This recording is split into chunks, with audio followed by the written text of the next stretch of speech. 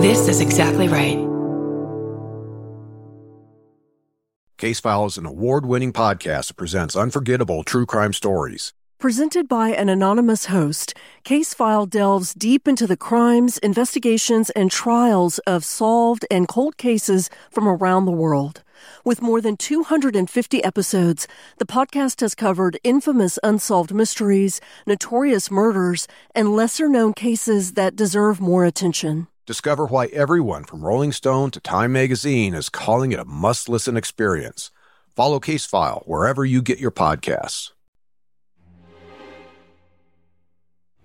I'm Kate Winkler-Dawson. I'm a journalist who's spent the last 25 years writing about true crime. And I'm Paul Holes, a retired cold case investigator who's worked some of America's most complicated cases and solved them. Each week, I present Paul with one of history's most compelling true crimes. And I weigh in using modern forensic techniques to bring new insights to old mysteries. Together, using our individual expertise, we're examining historical true crime cases through a 21st century lens. Some are solved, and some are cold. Very cold. This is Buried Bones.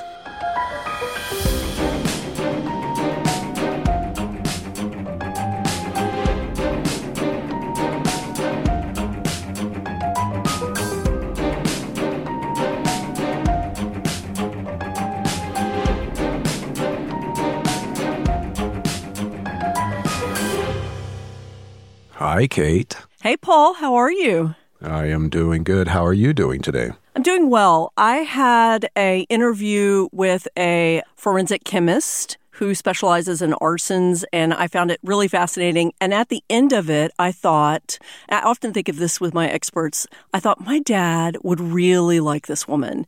And then I started thinking, my dad would really like Paul Holes. And I think you guys, that's a huge compliment because my dad was picky. He was, he encountered a lot of people. And I think he would have really liked talking with you, particularly about cold cases. We talk about how involved he was with the actual Innocence Clinic that he started before he died in 2005. And I think he really would have liked you. You both had a real fascination with cases that needed to be closed but hadn't been, and maybe you could be the person to come in and do it. And I am so scared of those investigations. I like a nice, tidy ending. And you are happy to look into these cases that, like the Golden State Killer, that are just, they seem unsolvable. So that's why we're different. I think my dad would have just thought you were great and would have loved to sit down and have a beer or some sort of whiskey something with you. Yeah, with the unsolved, it's all about developing theories. And that's where the discussion with your dad would be fascinating, because now it's like you don't know what the ending is. And it's a matter of, okay, these are the facts. These are the suspicions, these are the leads. This is the forensic evidence, and how do we go from here? And for me, I'm probably a little bit on the weird side. It's all about the hunt. And even after, like with the Golden State Killer, once D'Angelo was caught, the hunt was over. And so I'm not like continuing to be engaged to learn everything I can about D'Angelo. Mm-hmm. And then we've seen this past summer, Long Island serial killer get solved. Yeah. And it's sort of like, okay, I'm not doing a deep dive on the, suspect in that case right now. Mm-hmm. For me, it is the hunt. It is solving the case. It's getting the families the answers. It's getting justice for the victims. And then I just kind of move on. And you know what's funny? And this is something we should talk about at a different time also, is I am someone who, when I watch a lot of Agatha Christie and I read a lot of Agatha Christie, but I always find out who did it before I'm finished with the book or the movie. Always. I always look. What? You know why? I know, because I like to know the little pieces. And I like to see them come together. And even when I know at the very end, I love rewatching them over and over again so that I could see every little piece that's put together. I guess it's not the hunt for me. It's like seeing the jigsaw and the brilliance of how these things come together. And in real life cases, I think it's interesting to see the way society reacted, the way the witnesses acted. Can I kind of predict what happens before I get to the end of the research document? Yeah, so are you the type of person that when you buy a new novel, you read the last chapter first? I do. I Google it. I know, so sad to say God. that. I know. I don't like surprises. And I like spooky and scary, but I don't like surprises and mysteries. I like to see them unravel and how they're put together. I don't know. It's weird. So that's why we work well together, I think.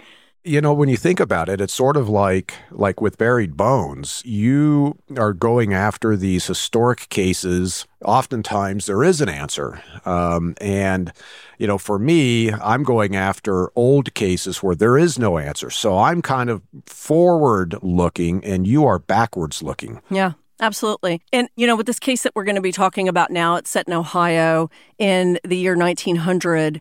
This is a case where the police really believe it's a serial killer working, and it's a string of unsolved murders. And for me, I think this is the first time that really you can draw on the Golden State Killer case on how do you make the connections based on circumstances, witnesses, how with very little information forensically, how are we able to look and say, boy, this does make sense that one person committed all of these crimes, or, oh, I don't know if this makes sense. We've done this with the Nashville case. We've done this a couple of other times, but this really feels like they really could be related, but we'll have to see what you think. Yeah, no, I'm looking forward to hearing about it. Okay, well, let's set the scene.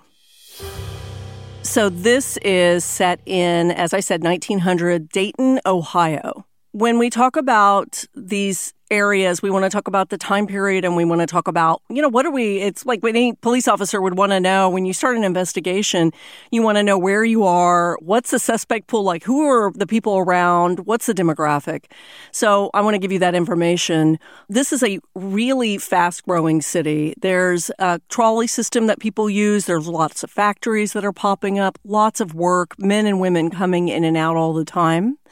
But the city is growing so quickly that there are not enough street lights to light the streets to keep people safe, and there is a smaller police force than a city this size should have. So already this is a great situation for criminals because we're going to assume a little bit of a higher crime for a city that's not quite used to it because they're exploding with so many people coming in. Well, what kind of industry? Is this like a steel town? Is this a car town? Cars. So in the early 1900s, there are at least 10 separate factories that are turning out dozens of models of cars.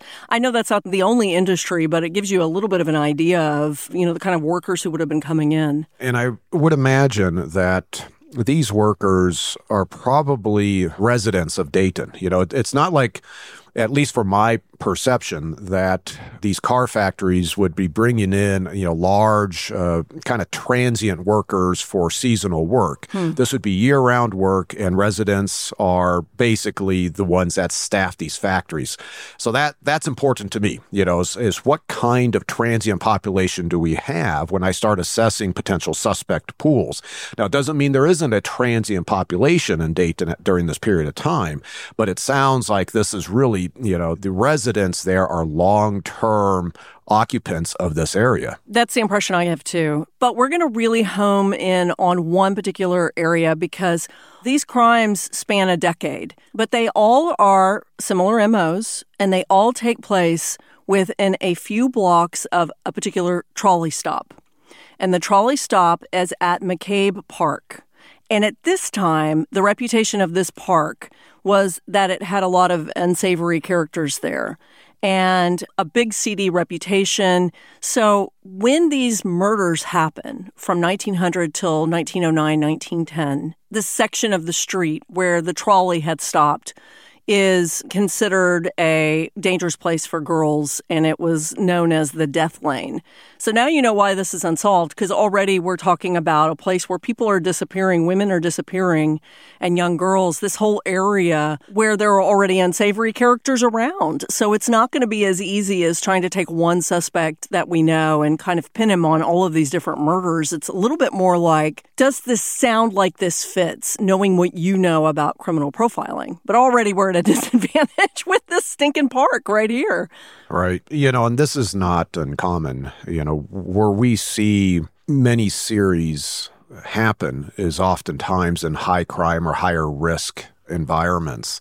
And that does open up a potential suspect pool. It also does make it difficult because you may have regulars that are in this particular area, regulars that are committing crime, and all of them are potential, when you evaluate them from afar, they potentially have red flags where you go, oh, I need to dig into that person a little bit more.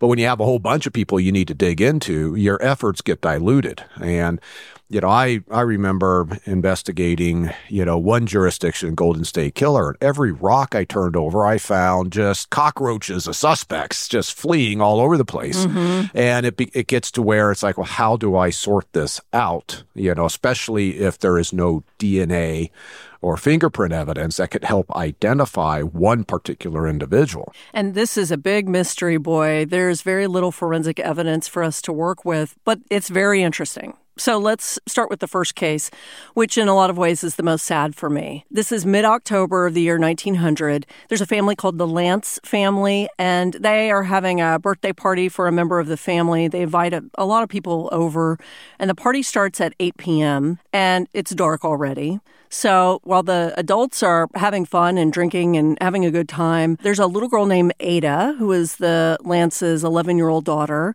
She decides to sneak out into the backyard. So party starts at 8. The adults don't notice that she's gone from the house until 2 hours later. Lots of frantic searching, as you probably could guess. And finally, they make their way back to an outhouse at the back of their property. And they have a pretty big property, surrounded by a fence, but there's an open latch. Anybody could access this. They go to the outhouse, and they find her body had been stuffed down the hole of the outhouse. They didn't know she was gone until 10, so 2 hours, but they didn't find her until an hour and a half after that. So there's 8 p.m. when the party started, and everyone knew she was there until 11:30 that night when she's discovered. So yeah, the adults are occupied. Yep. This is akin to the kids, current day where they slip out into the backyard where there's a pool, and they're not seen for hours. Here, the questions that I have is, okay, so you have a lot of adults inside the house. Ada slips out into the backyard. It's a fenced-in backyard. You indicate it's a larger property. Do we know what this property backs up to? Is it forested? Are there railroad tracks? Is there anything that would indicate why somebody might be just lurking out there and Ada was a victim of opportunity? Or is there somebody who is drawn to the location because of the party and happens to see Ada go into the backyard and is able to slip out themselves from the party and victimize Ada? My understanding is that it's a residence neighborhood, but again, it's pretty close to that park. So there are all kinds of people sort of sneaking around who probably would have noticed a little girl in the backyard kind of on her own. And I don't know why she went out there, but where the outhouse was, there's an author who I'll talk about later who is a relative of one of our future victims. And he wrote a book about this. And he described it as if you stood on the back porch with a lantern in the middle of the night and you had a bright lantern, you still wouldn't be able to see the outhouse. So it's really far back. Okay. And multiple entries, I think, for a way to get into the yard. So it would not have been hard for somebody to slip in. And this is why eventually the police clear everybody at the party. Yeah. Because the neighborhood wasn't seedy, but the park was drawing seedy people, and it was just a block or two from the park. Okay, yeah. And the way I'm kind of assessing this case, initially going in, if I'm responding out, is I've got 3 bins of suspects. I've got people who are attending the party who would have seen Ada and possibly seen Ada isolate herself. Then you have the neighbors. The party, the noise from the party could have drawn their attention. They're paying attention. And again, somebody that decides to lurk or is able to see Ada isolate herself. Then you have the higher risk suspect pool, the people that are in the park. And the fact that there's this outhouse out there, is this something that would draw, I'm assuming these are people who are in the park and some of them may be taking advantage of the outhouse just to use the bathroom, and they happen to be going to that yard on a periodic basis and then happen to stumble across Ada being out there. Or, of course, they also could be hearing the commotion of the party and going, oh, what's going on? Let's go check it out. And then there's Ada out there in the backyard. Yeah, crime of opportunity, I guess. Let's talk about her injuries and what caused her death. Her body is terribly mutilated, according to the police. She has bruises and cuts all over her face. She has a 2-inch gash on her left side of her face that seems to have been caused by a cane or a club. Her clothes were torn to shreds, and she had been sexually assaulted. Sexual assaults have happened in, I think, all of these cases. It's ultimately determined that she was strangled, and then she was shoved headfirst into a 15-inch hole inside the outhouse. So that probably caused some of the injuries on her face, too. But ultimately, the important part is that she was strangled, she was sexually assaulted, and it just sounds like brutalized. Part of the evaluation of her injuries, I mean, she's an 11-year-old girl. She's not able to put up much resistance to an adult male. But if she did resist, do some of these injuries indicate that they're defensive in nature, and then the offender is just physically overpowering her in order to get her under control? The tearing of the clothes off, that is interesting, because I've had both sexually related homicides in which the offender pulls clothes off as well as cuts clothes off. But there are occasions where the offender purposefully tears clothes off. And this is what the offender likes to do. This is part of their fantasy. So it all just kind of depends on, the pattern that I would be seeing if there were really good crime scene photos. But I key in on that tearing, that in many ways is this almost like this frenzied act, because most certainly right now, absent more information, I'm assuming I've got an adult male that is attacking Ada, and there's no reason to have to tear her clothes off. He could completely overpower her and pull her clothes off. And some of these clothes are not easy to tear. Yeah. So that, is part of why take the extra effort. Well, keep all of that in mind, as I know you will, as we move forward through these cases. But let's wrap up Ada's. They arrest 5 men in connection with the crime. These are guys who have just been around. They knew that they were sort of sleazy. They were in the vicinity. There were witnesses who said they were kind of around, as were a lot of people in this neighborhood. But there was a man named Harrison Blessing. He was 18 years old. And they got a tip from somebody who lived in his home, a tenant, who said that Blessing had confessed to killing Ada to at least 2 people. But we don't know if that's true. And this is from, the source that we had to use was a couple of newspaper articles. And when you follow up with these newspaper articles, nothing ever came of this arrest. He was arrested, and then he was released. Nobody was ever charged with her murder.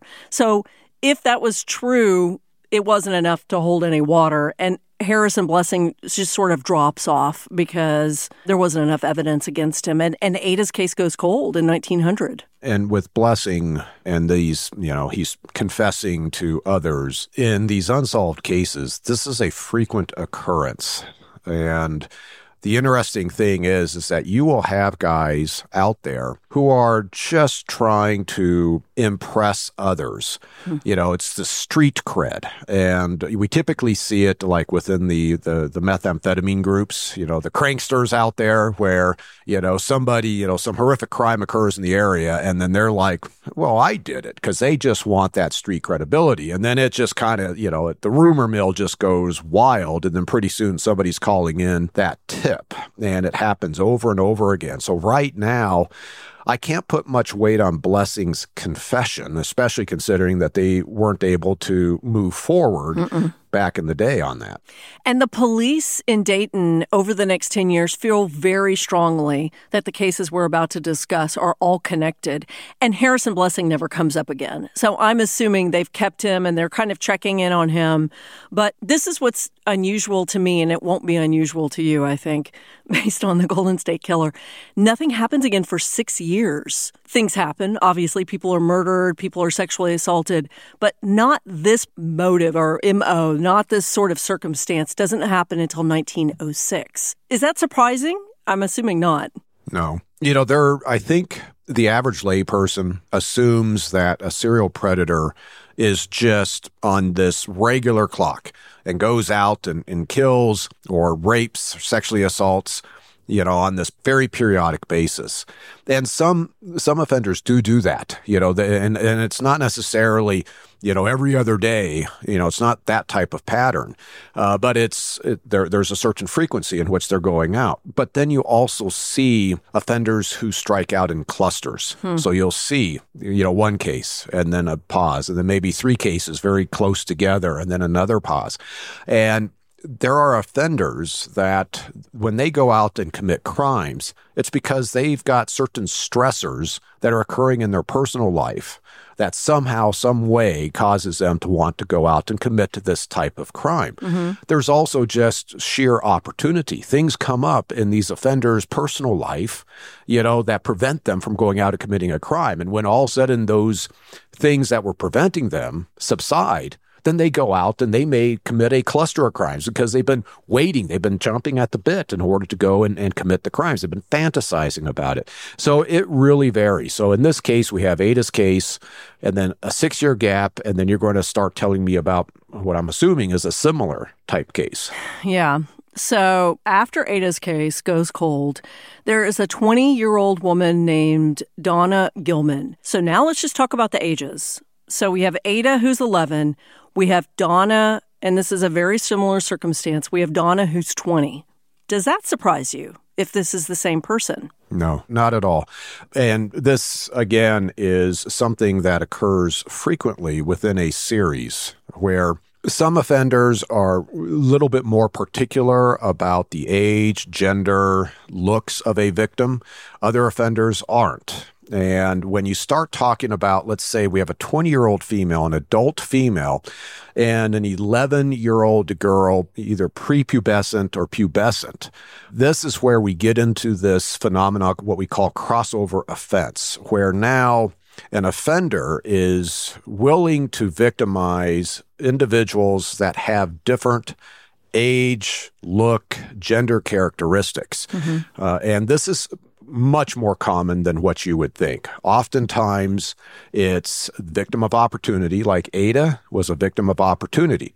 This particular offender may not prefer to have a child as a victim, but will victimize a child if the opportunity presents itself.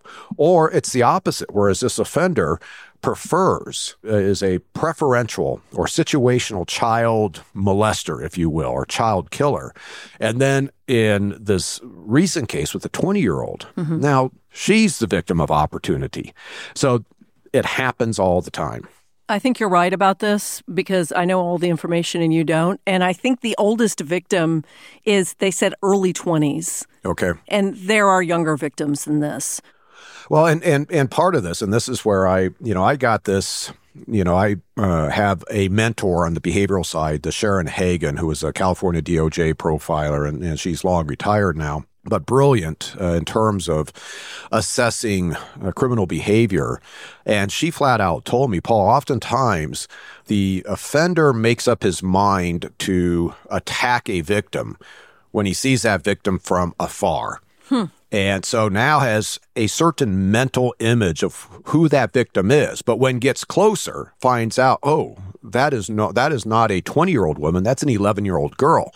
But has already made up that mindset that he's going to pursue the attack.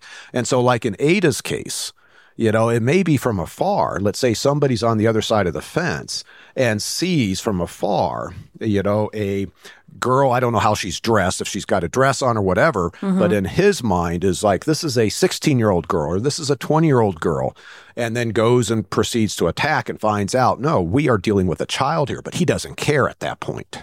I'll show you a picture of Ada. It's not a good picture, but maybe it'll give you some more information before we go on and talk about Donna. So the one in the middle. So I mean, just typical curly-haired girl, but we don't know how tall she is. I'm assuming it's a party in 1900. She's got to be wearing a dress. Right. So maybe he did mistake her. If she's taller, maybe he did mistake her for somebody who is a little... She is the youngest victim, I'll tell you that. But we have another victim near the end who is not much older than this. So I really buy into your theory here. It's dark. He can't see anything. Sure. Who knows? Who knows? Well, let's get back into Donna. So she is 20 years old, and she is coming home from work. And she was last seen on the trolley line that she took every single day, Monday through Friday.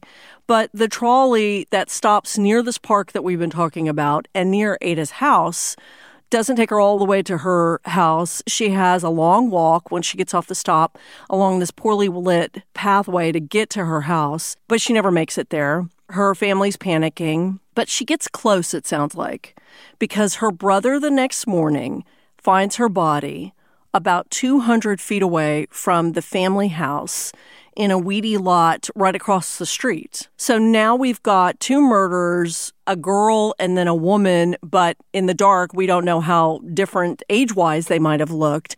And they both have been assaulted, it sounds like, and dumped very close to where they live. So this is right. It sounds like she was almost on her doorstep and she got snatched. What do you think?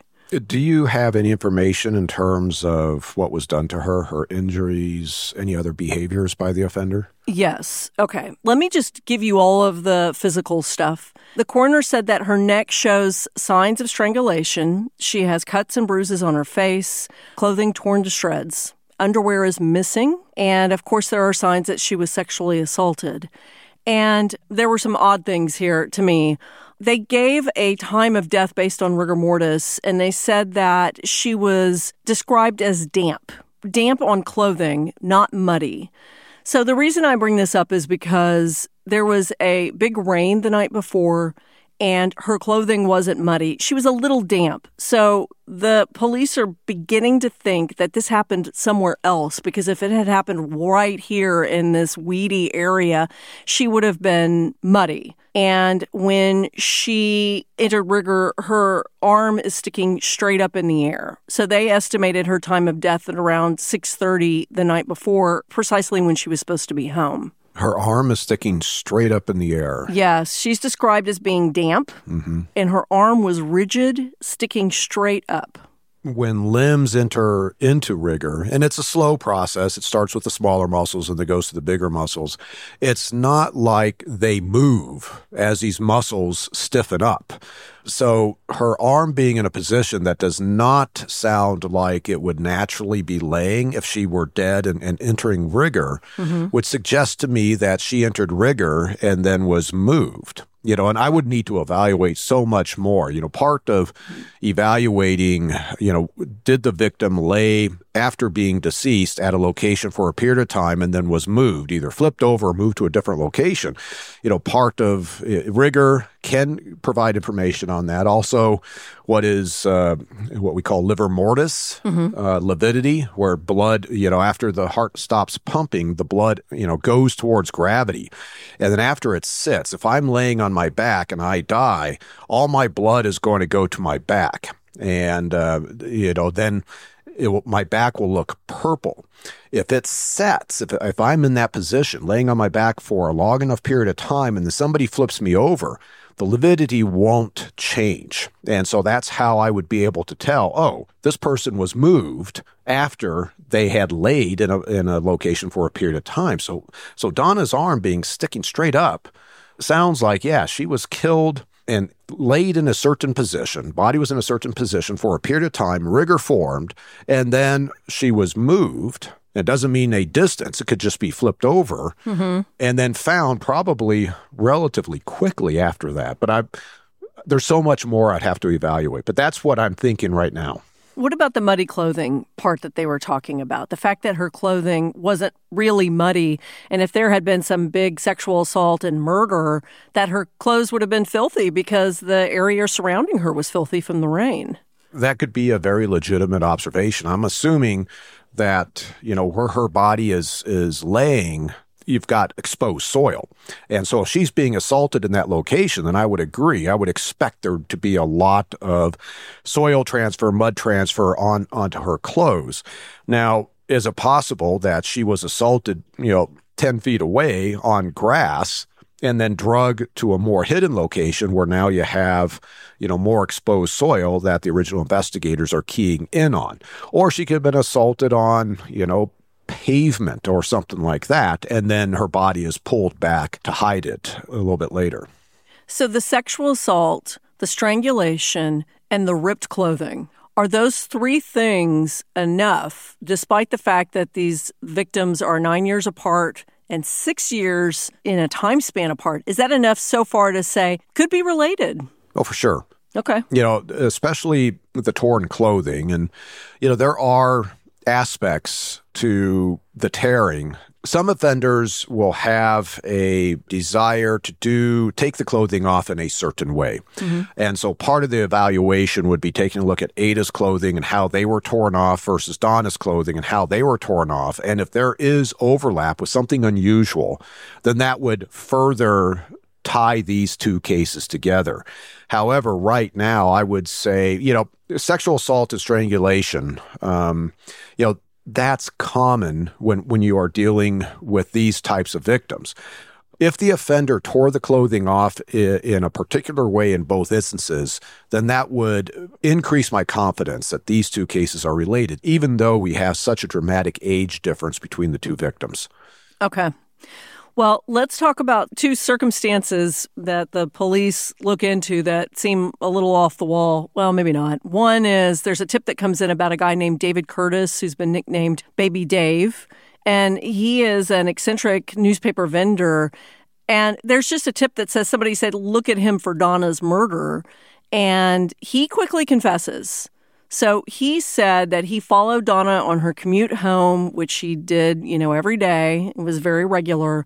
And he sprang upon her and fastened his fingers in her throat, ultimately strangling her to death.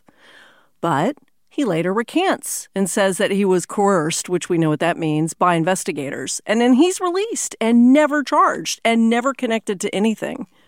Yeah, and that's not specific enough information that would cause me to say, yes, this guy knows things that only the killer would know. And I would imagine if there is any press that the cause of death was very possibly published in the newspaper during this time frame. Yeah, absolutely. One of the things that the police key in on is there's a neighbor named Robert Keyes who said he heard sounds of a struggle coming from inside Donna's home, inside the Gilman home on the night that Donna died.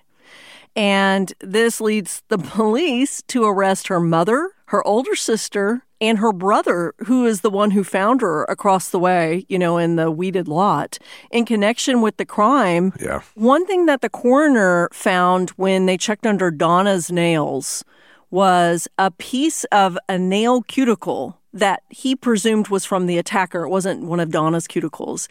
The coroner says that this piece of cuticle belongs to a white male. Is that possible to know that in 1900, to know the race of somebody based on their cuticle? Oh, okay. You have a quizzical look on your face.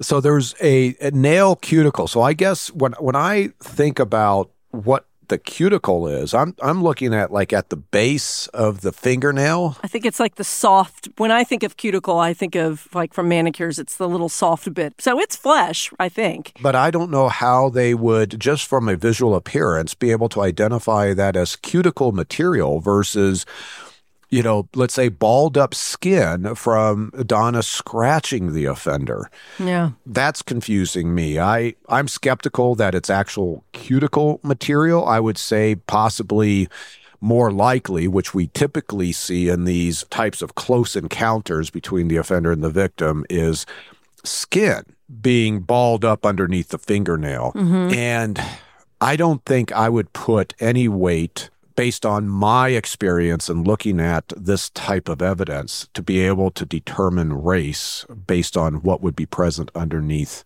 the fingernails of the victim. Okay. So the rumor was that Donna's house was hostile, even abusive, and at the time of her death, the mom, even though people were saying she was abusive, was experiencing really bad health, including a heart condition. And so the police began saying to each other, and then the press began saying, could this really happen? Did this woman really do this?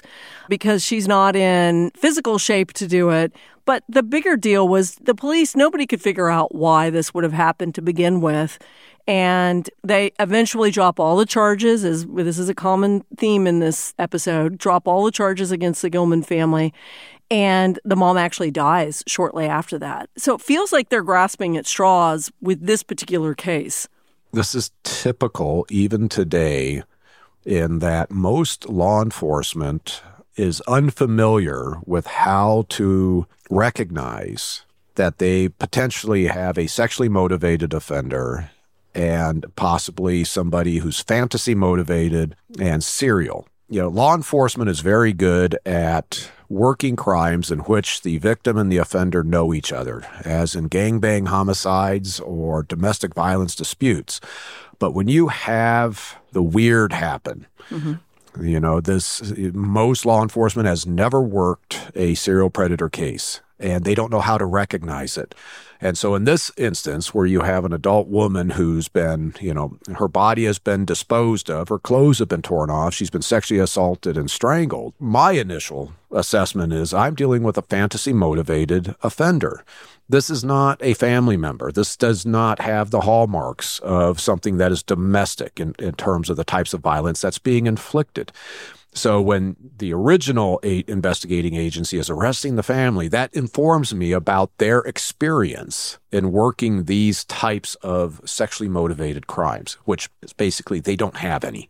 Yeah, and it's, of course, at the detriment to the family members who are obviously upset about Donna being killed, and now the police are grasping at straws. Yep. So this goes cold, but the police have to turn their attention to another case. So this is about a year later. So we've gone from 1900 with Ada to 1906 with Donna, and now we're in August of 1907, and these are three people who become victims all at the same time. Oh. So this is a 20-something couple, early 20s, Anna Markowitz and Abe Cohen, and they are going into a park called Lakeside Park, which is very close to McCabe Park.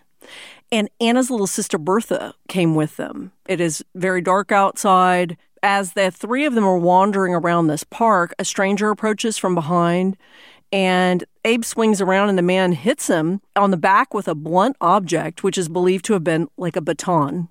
And we remember that the police thought that Ada had been attacked by maybe a cane, could have been a baton. That's what they thought one of the marks on her face was. So Abe was hit on the back with a baton. As he confronts the man, he is then shot 2 times in the stomach.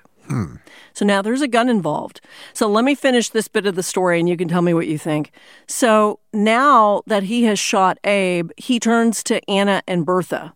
And Bertha runs, the little sister. She escapes and runs towards a local home and gets help. Soon a group of officers comes to the park. Abe is dying on the ground. And in the nearby bushes, they find Anna. She has been beaten, she's been sexually assaulted, and she's been strangled. She's got scratches on her face, bruises, as well as lots of injuries from hits. And her clothing, it doesn't say torn, but has been pulled up violently above her waist. So now what? 3 people at the same time? Yeah, well, the offender has assessed the risk to him. And he sees, in essence, a family. And he goes after the biggest threat, the male.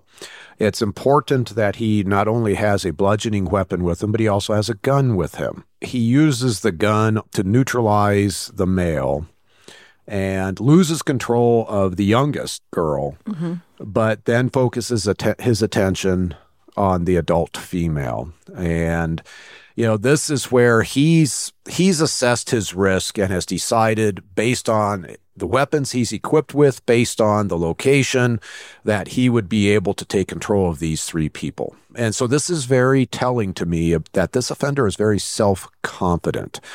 And the fact that the offender has both a bludgeoning weapon as well as a firearm, he is out there looking to attack somebody, and he's waiting for the right opportunity. Well, let me show you where this happened, because I actually do have a photo of the crime scene. It's a newspaper photo, but we'll take what we can get on this show.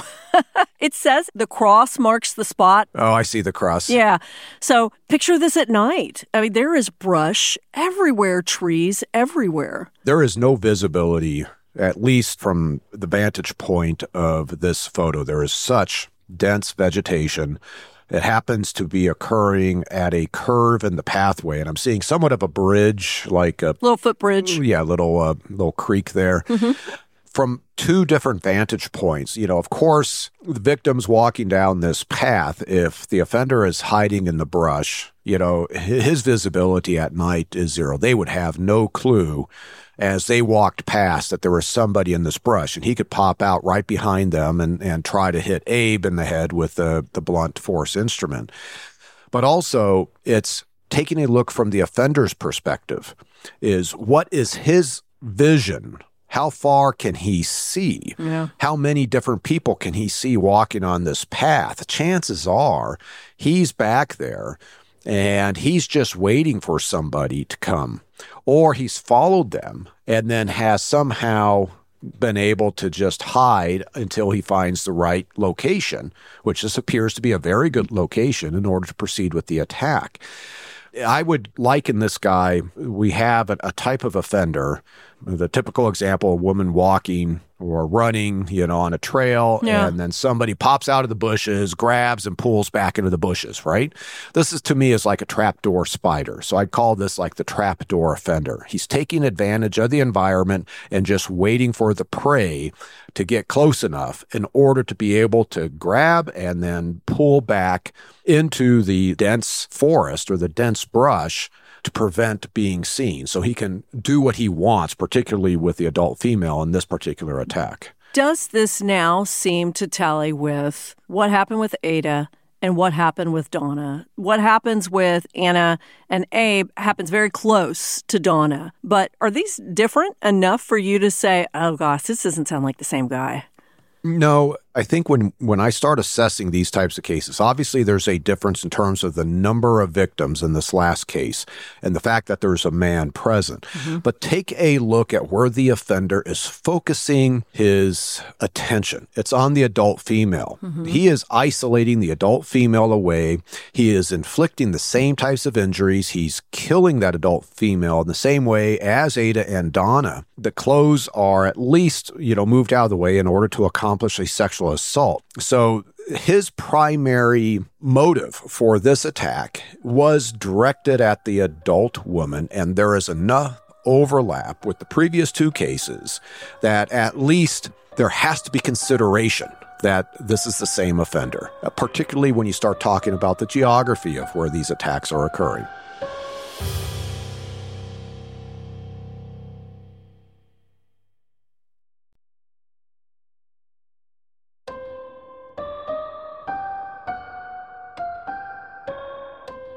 So, after the police discover Anna and they take her away and the coroner looks at her and, says strangulation, sexual assault, Abe dies 2 days later from gunshots, and he is no help in identifying whoever did this. Bertha is, somewhat. She gives a very vague description, understandably so. She's completely traumatized. Her older sister has been murdered, and she says she didn't get a good look at his face, but she describes him as being between 25 and 30, tall, well-groomed, wearing dark clothing. She does not give a race. Would that be unusual in the dark, pitch dark trauma happening? No, not at all. And, I've had cases where witnesses have described the race and they're wrong. We just have to take into account that Bertha, she's giving a general description. I wouldn't put much weight on the age, but, you do have the height information, which if she's able to relate the height of, let's say, the offender relative to Abe, that would be significant. If she's able to basically say he was taller than Abe, that gives me as an investigator at least some confidence in that characteristic. Okay. Before long, the police arrest somebody. And he is a black man who is described as developmentally disabled. His name is Leighton Hines. And there are two reasons why he was arrested, tried, and convicted for this double murder. Nothing about weapons, nothing about motive, nothing about alibi, really. It is that he was spotted not far from the murder scene and that he had confessed to killing Abe and Anna. When he gets to court, he says, I did not mean it. I got, quote unquote, coerced by the police.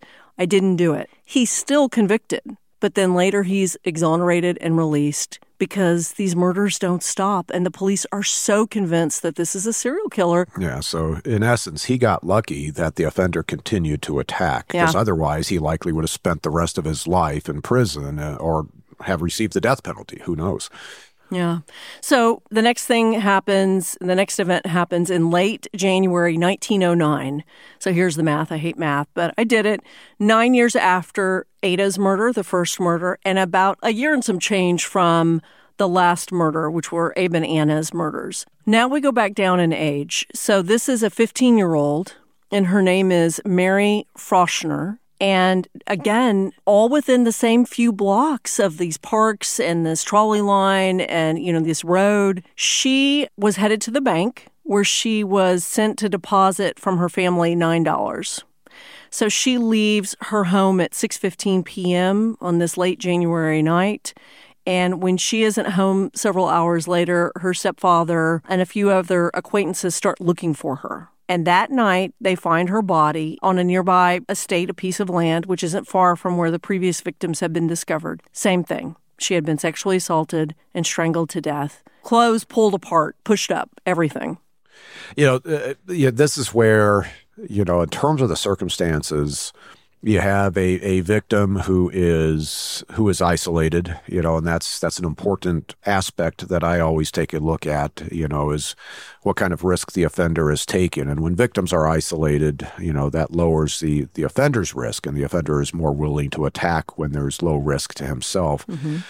A similar type of victim, even though, you talk about a girl that's 15 years old, this offender so far, from 11 up until the early 20s, he seems to be, focusing in on that segment. Mm-hmm. Similar, you got the sexual assault. In any sexual assault, you typically see clothes awry. That's something, unless there's something unusual, that's not necessarily a characteristic that can be relied upon. But are they indicating in all these cases, they're saying indication of sexual assault? Are we just talking rape? Or are we seeing other types of sex acts occurring on these victims?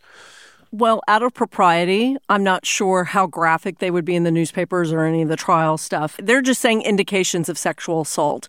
That could mean the removal of the panties and what I had read on one of the second victim, on Donna, severe bruising on her thighs was their indication. But I'm not sure they, went as far as doing the autopsy to search for semen or whatever they would be looking for in 1900. Let me give you a couple more details, which I don't know if they'll be helpful. I'm sorry. So based on the prints left on Mary's neck, and we haven't heard this yet, based on prints left on Mary's neck, the latest victim, the 15-year-old, the attacker had enormous and powerfully large hands and was likely very tall. And they're basing that on the handprints on her neck and also on 2 sets of footprints found at the scene. There was a small print, which they think is Mary, of course, and then the offender. They said they were inconsistently laid out because they think that Mary had been dragged to the location where she was ultimately assaulted and killed. Now, the motive does not seem to be robbery because they found the $9 near her body, and he didn't take it. Okay. And $9 back in this time frame is a fairly significant amount of money. Well, you're right. This is worth $326 today. Yeah. So that is a significant amount of money. For him to not take that, wow. That is a little bit contradictory with the idea that you are dealing with, let's say, this somewhat transient population that's living in that park. Mm-hmm. Because I would imagine that those individuals are a little cash poor, mm-hmm. and the opportunity to grab $9, from now this victim that you've killed, it would be way too tempting. They would want that. So now I'm a little bit curious as to why that $9 wasn't taken if we think the offender is coming out of this park and is somewhat destitute. Right. So if it's like $327 today, now maybe this offender is somebody that doesn't need the money and he's just happening to prowl for victims in this particular neighborhood for some reason. And minimally, he has familiarity with this neighborhood. Well, is this when we talk about geographic profiling? Well, we most certainly can. Now, it's really tough. Right now, I've just got this very vague, all these attacks are occurring, near this trolley area, as well as this park where you have a transient population living. That's significant from a geographic profile. However, the specific locations of the attacks are also as important. And offenders, there's differing theories on how offenders operate. Some offenders will purposefully attack away from their home base or some other anchor point in their life. Other offenders will attack near their anchor points because that's where they are spending their time and they have familiarity. So it really just depends on the layout. I would have to, and this is what I did with, I've done this in many cases, but notably Golden State Killer, where I have so many data points.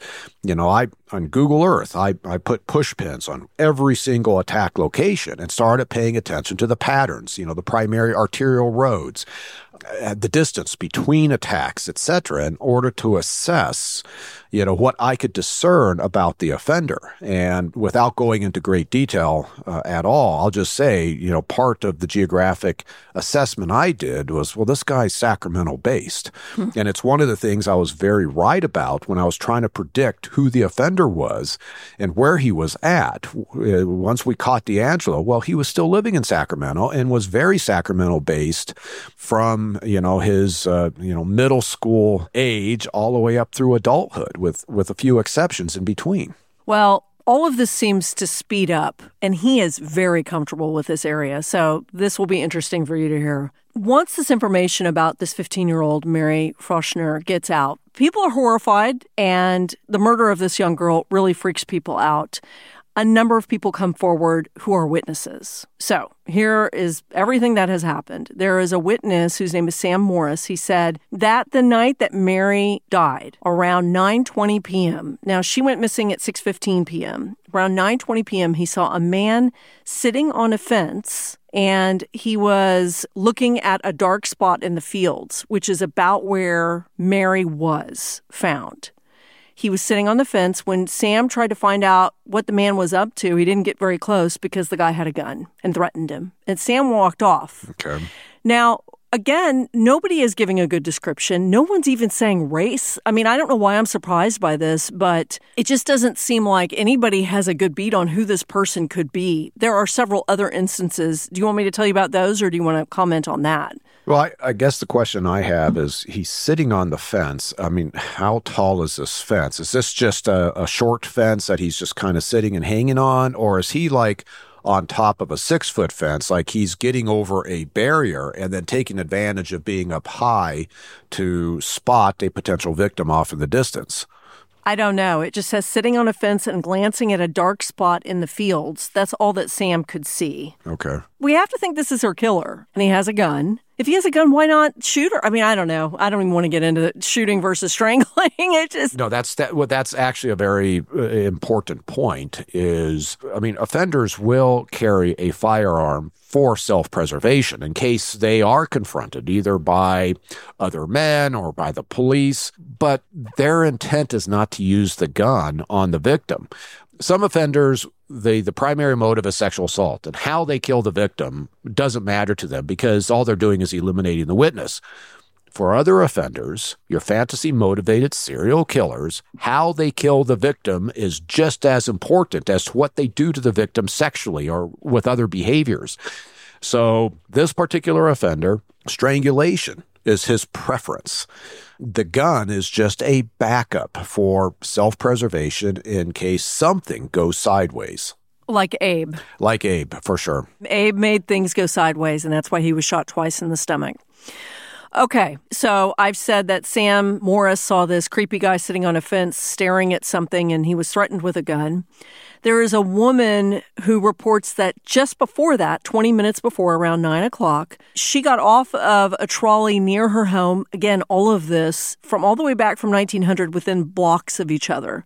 She got off of the trolley near her home. She said a guy appeared out of nowhere and began chasing her. And he gave up when she made it into her house. Of course, she couldn't describe him. I mean, nobody has a description of this guy. So that's 20 minutes before Sam Morris saw him sitting on a fence. Yeah, so if it's the same guy, yeah. And I've worked cases where you have these types of incidences that are not related, but let's make the assumption it's the same guy. He's obviously just waiting for a victim in the right place. And so if he sees this last woman, what was her name? Her name was Mrs. John Sheff. If Mrs. Sheff just happened to be the first potential victim he ran across, she gets away. He's still out there. It's not like, I mean, you would think about this, is there's got to be this mindset of, well, is she alerting law enforcement? Now, back during this time frame, it's not like she's probably getting on a landline and calling in. Yeah. Right? So, this probably reduces the offender's concern about, I just chased this woman. The cops are going to be swarming the area and I need to get out of here. So he probably realizes he still has the ability to hang out in his hunting ground and wait for another victim that isolates herself. And that's where now you've got the 15-year-old girl that if he's up on that fence and spots her, he's now going, okay, there's another victim, and this man approaches him, and he just waves a gun at him and has no concern because nobody's calling law enforcement during this era. Well, then something else happens. 2 days after Mary was killed and Mrs. Schiff was attacked, there's a woman who's living close to the crime scene who's identified anonymously, Mrs. Powers, in the papers. She said she was assaulted by a stranger. So this is 2 days later. She said, I was standing outside my house. A man came out of nowhere, grabs her, begins to strangle her, leaving bruises on her throat. She must have been in an isolated place because he then starts to forcibly remove her clothes, starts ripping off her clothes. But before he sexually assaulted her, the husband appears and chased him off. Oh. So she was full-on attacked. He doesn't sexually assault her only because the husband shows up right outside her house 2 days later, right near the crime scene of the last one. Yep. It's like a frenzy. This is his hunting ground. Well, and he's snowballing. Sounds like Bundy. Remember when Bundy escaped? I think it was the first time when he escaped, or I can't remember which one. It was just like this spree that he went on. It feels like a frenetic thing happening with this guy. And this is a cluster. And whether or not it continues for any, length of time, or it's just in a discrete period of time, you haven't given me those details yet. But let's evaluate the East Area Rapist series, the Golden State Killer, but he had the Northern California phase of sexual assaults. Mm-hmm. There were times when he would attack once a week, twice a week, and then there would be gaps and no attacks. Mm-hmm. And then there are times when he attacked several times a day. And then we have longer gaps of several months during this series. And it turns out, I've learned subsequently that like one of the biggest gaps, a family member had come up from Southern California and he was hanging out with that family member and he couldn't go out and prowl and attack. Mm-hmm. So it's just, life circumstances happen that prevent the offenders from attacking. Yep. Now, if we have this cluster out here in Dayton, it's telling me the offender is able to get out to commit these attacks during this time frame, but possibly there is something going on in his personal life that is causing him to want to go out and attack. We have one murder left that we can say police feel like belong in this string of a serial killer. Okay. So Mary is murdered in late January. This happens in early February, same year. So you have to think within weeks. There's an 18-year-old named Elizabeth Fullhart. She had just moved to Dayton, and she vanished for weeks. They had no idea where she was. Finally, They find her body in the cistern of a vacant house right next door to a synagogue. And I know it's weird that I'm bringing up the synagogue. It's important in a little bit. Okay. So, a cistern, do we have to talk about that? I think we've talked about cisterns before. I've written about them. It's not a well, but it's a place where you would keep water in the 1800s, early 1900s. It's waterproof. It's lined with something. So it's not like you're dumping water into a well. So her body was found in a cistern, which would not feel too different than shoving someone's body in an outhouse, which is what happened with Ada in 1900s. Right. It's another place to hide the body. Yeah. So, most certainly there's enough overlap, victimology, geographic aspects, body disposal. Sounds like it could be the same offender to me. So here's the problem. The situation feels different to investigators. The issue is that she's been waterlogged for a couple of weeks, so they can't find obvious signs of strangulation, like fractured bones, because obviously she's so decomposed that they think is the only way they would really be able to determine if she were definitively strangled. What do you think about that? So they can't tell if she's actually been strangled. So there are harder structures that probably would still be present with her body, such as, the cartilage structures to her, trachea, her voice box, as well as the hyoid bone, which when there is strangulation, these structures can be damaged, and that damage several weeks later possibly would still be present for the pathologist to be able to ascertain that there had been violence inflicted to her neck. Those types of injuries are not always present in strangulation. So it's possible she was strangled, and yet you don't see those structures showing damage. Well, let's talk about the couple of things that seem consistent. So one, let's just assume she was strangled. We're not sure, but we can assume she's strangled maybe. Number two, this is very close to the trolley stop, which is not far from where the other victims were found. This is also a case where she was missing her underwear. So they, of course, at this point don't know whether she was sexually assaulted, but there's no underwear, which happened in a couple of the cases. So that's what really made them feel like this was connected, and especially, of course, because Mary had just been murdered. These women had just been attacked a few weeks earlier. It just seemed too coincidental. The things that are not consistent, and you tell me if this is a big deal or not, they were really feeling like the other women and the girls who had been murdered were sort of not hidden very well. They were just dumped. Even Ada in 1900, the 11-year-old, was in her family's outhouse, so she would have been discovered. But Elizabeth was hidden very well in this cistern. I mean, it was weeks and weeks before people found her. She had been fully clothed. Her clothes were not ripped apart. And actually, her body had been wrapped in a burlap sack. So this is different, but is it different enough to say, oh, no, I mean, there's no way this is the same guy? I would put this as a tweener because there are cases, like I've assessed series of victims where we know the offender has committed all the cases. And it is very typical to see differences from case to case to case. Mm-hmm. These offenders don't necessarily commit crimes. It's not cookie cutter. There is differences. Either these differences are because of the circumstances that come up during the attack, the environment in which the attack occurs, who the victim turns out to be. As I say, victimology is huge. Or sometimes offenders, they will change their MO based on prior experience in order to help them continue to commit attacks. In essence, they're recognizing they've made mistakes, and so they learn from their mistakes. Or they like to experiment. And that experimentation is where, they've heard of something, they've read something, they've seen something, whatever, and they go, well, I want to try that. And so you may have this weird case that looks completely different than the previous cases.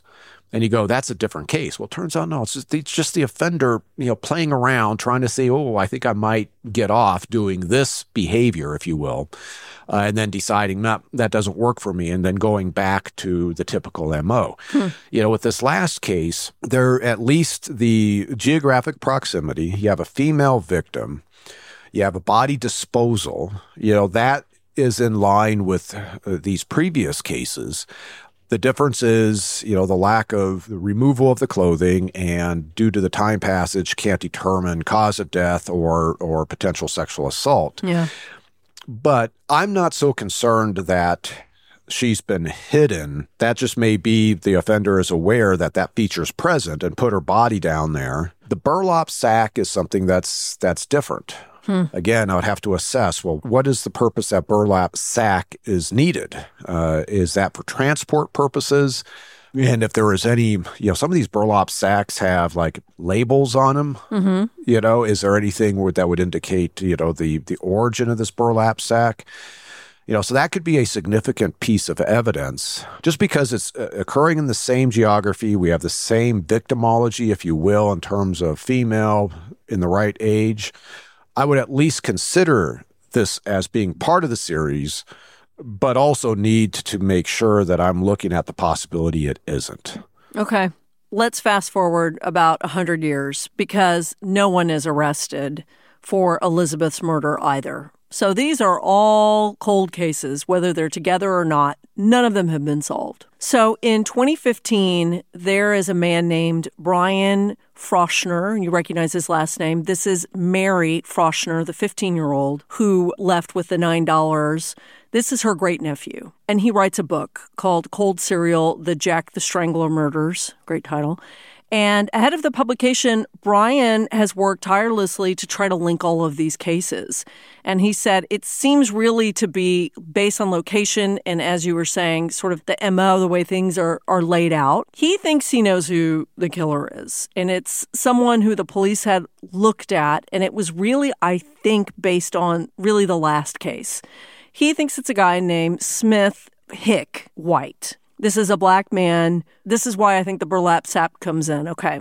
So this is a man who has a pretty extensive history of violent, sexually motivated behavior. In 1900, the same year that Ada was murdered, he had been arrested for trying to drag a little girl underneath the fairground stand to sexually assault her.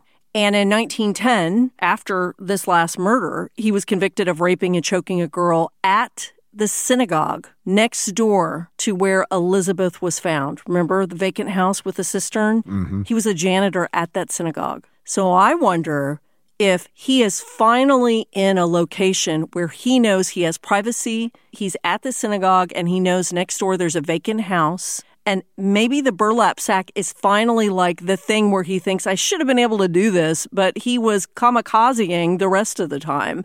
And now finally this is like a situation where maybe he can control the evidence a little bit better. I might be wrong about that, but that's where I was wondering if this is the same guy. I wonder if it's like, okay, well, finally he can take a moment. Well, and that may be, the fundamental change is instead of being out in the wild, so to speak, with the other cases, now he has a victim in a protected environment, and with Elizabeth being found in the cistern, fully clothed, offenders do redress their victims or make the victims redress before killing them. I gave a presentation a few months back to the International Coroners Association. And I told this entire group, I've got 700 plus pathologists and death investigators from all across the world. And I say, I don't care if the victim is fully clothed. You still process her body for sexual assault evidence and other DNA evidence because offenders do redress victims. Yeah. So there may be that aspect because now he can take time with Elizabeth in this protected environment, assuming it's occurring either in the synagogue or at this vacant house. And now he's taken the time to redress her and then knows of the cistern and knows that she won't be found for a period of time. The burlap sack is still interesting to me. Anytime the offender does something that is not needed, that's where I start focusing in on. And I have to see how this burlap sack was used. It may have just been to ball her up inside this sack, so if he's seen outside carrying this heavy object, nobody can recognize it as a human body. It may be as something, just a disguise. I would have to evaluate it a little bit further. The dragging the little girl at the fairgrounds, kind of to a hidden area. I think that's how you described it. Yep. Remember I mentioned that trapdoor spider type of offender? Yep. That's what he was doing. So that right there lines up with the way the offender, at least with the, up until Elizabeth, the way the offender was attacking the prior victims. So that's consistent. I think there's something to be said about with what the author Froschner is writing. I'm going, okay, there's enough there where I would consider him. There's always suspects, but I say, okay, I've got a prime suspect. Mm-hmm. However, I caution, I've seen too many prime suspects that add up and only to be eliminated with DNA. Oh, no. So that's the frustrating part sometimes with these really old cases. We've talked about Jack the Ripper, and I've said, well, that's an unsolvable case. You can come up with circumstantial evidence against multiple men as being Jack the Ripper, but you can't prove it. I don't care how many circumstances that you bring up. Same thing with this particular suspect. There's some circumstances there I like. But because I've been burned by circumstances turning out to be coincidences, no, I'd want to see that objective identifying evidence to say, yes, he is right. But I give him kudos that he's at least identified somebody that I, having some expertise with this, go, yes, he's looking at the right characteristics.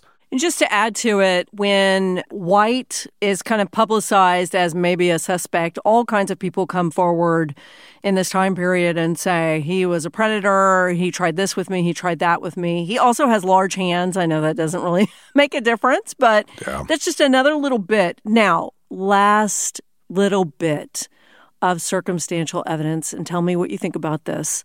So the first instance happens in 1900 with Ada. That's the first murder. And he goes to prison in 1910 for raping and choking a girl at the synagogue I told you about where he worked.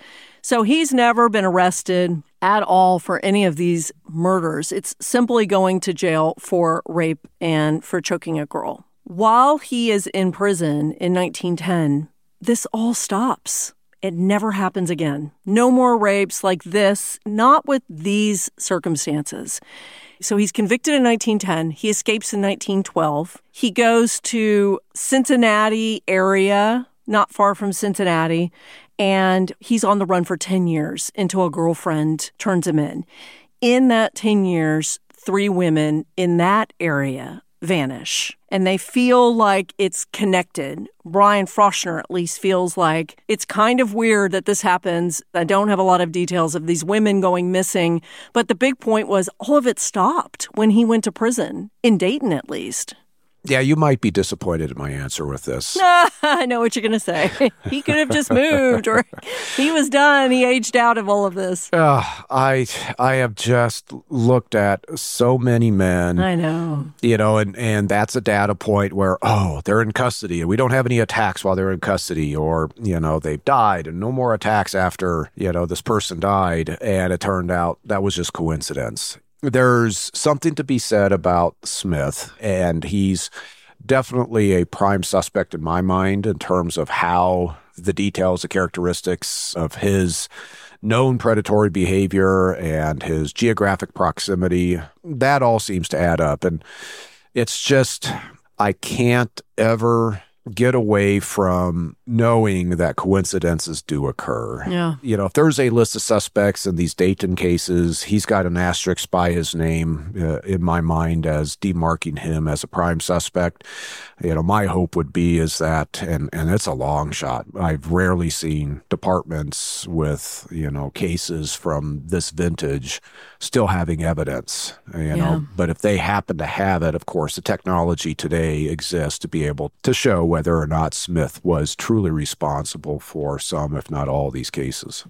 Well, and I don't want to harp on this, but I find it interesting that some of these suspects were black and all of the victims were white. I don't know if it's the time of night when this happened, the trauma, everything, but no one can even talk about race in this case.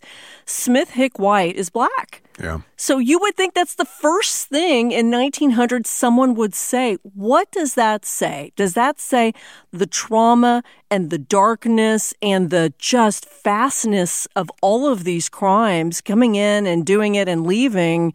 Is that just all say, boy, you can't even do an identification that you would at least think they would be able to say whether the person was black or white? All of that in terms of, the traumatic aspect as well as the darkness, but also recognize, you're dealing with just a few potential witnesses. We don't even know if these witnesses saw the actual offender, except for Bertha, the family group that was out there walking.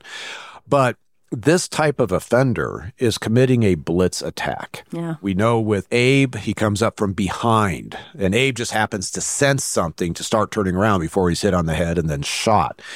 He doesn't get a good look at the offender. Bertha is running away, right? And this is at night. It's sudden. We have so many limited witnesses, and I think it's only Bertha that truly can say she saw the offender in that particular case. So it's not surprising that we're not getting a description that has a strong, the race characteristic is one of those things that typically is you put a lot of weight on it because most people under the right circumstances are able to say, I'm seeing white, I'm seeing black, I'm seeing somebody of color. But under these circumstances, it doesn't surprise me at all.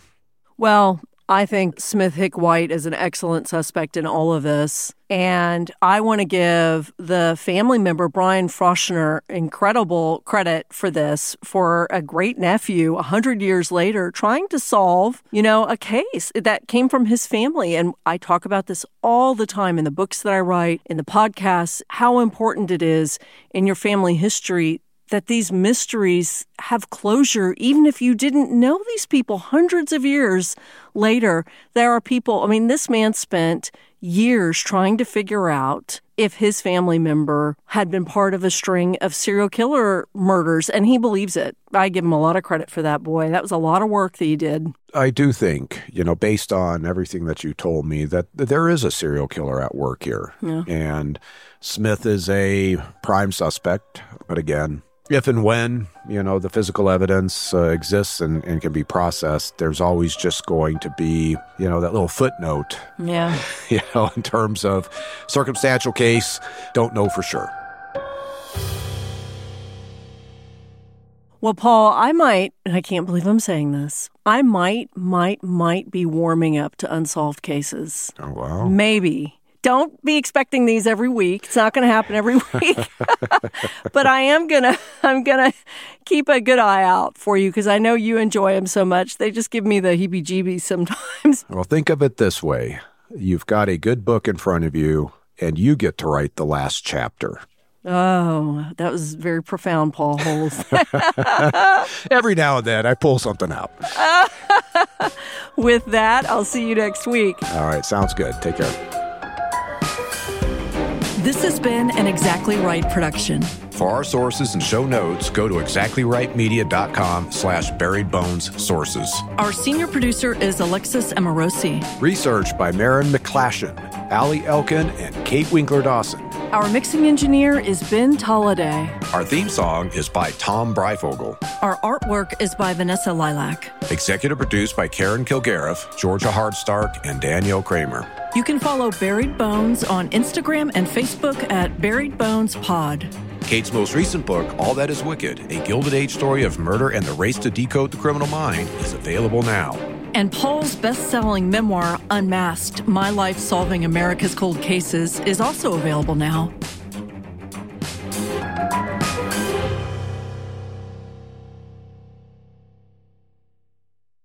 Follow Buried Bones on Apple Podcasts, Spotify, or wherever you like to listen so you don't miss an episode.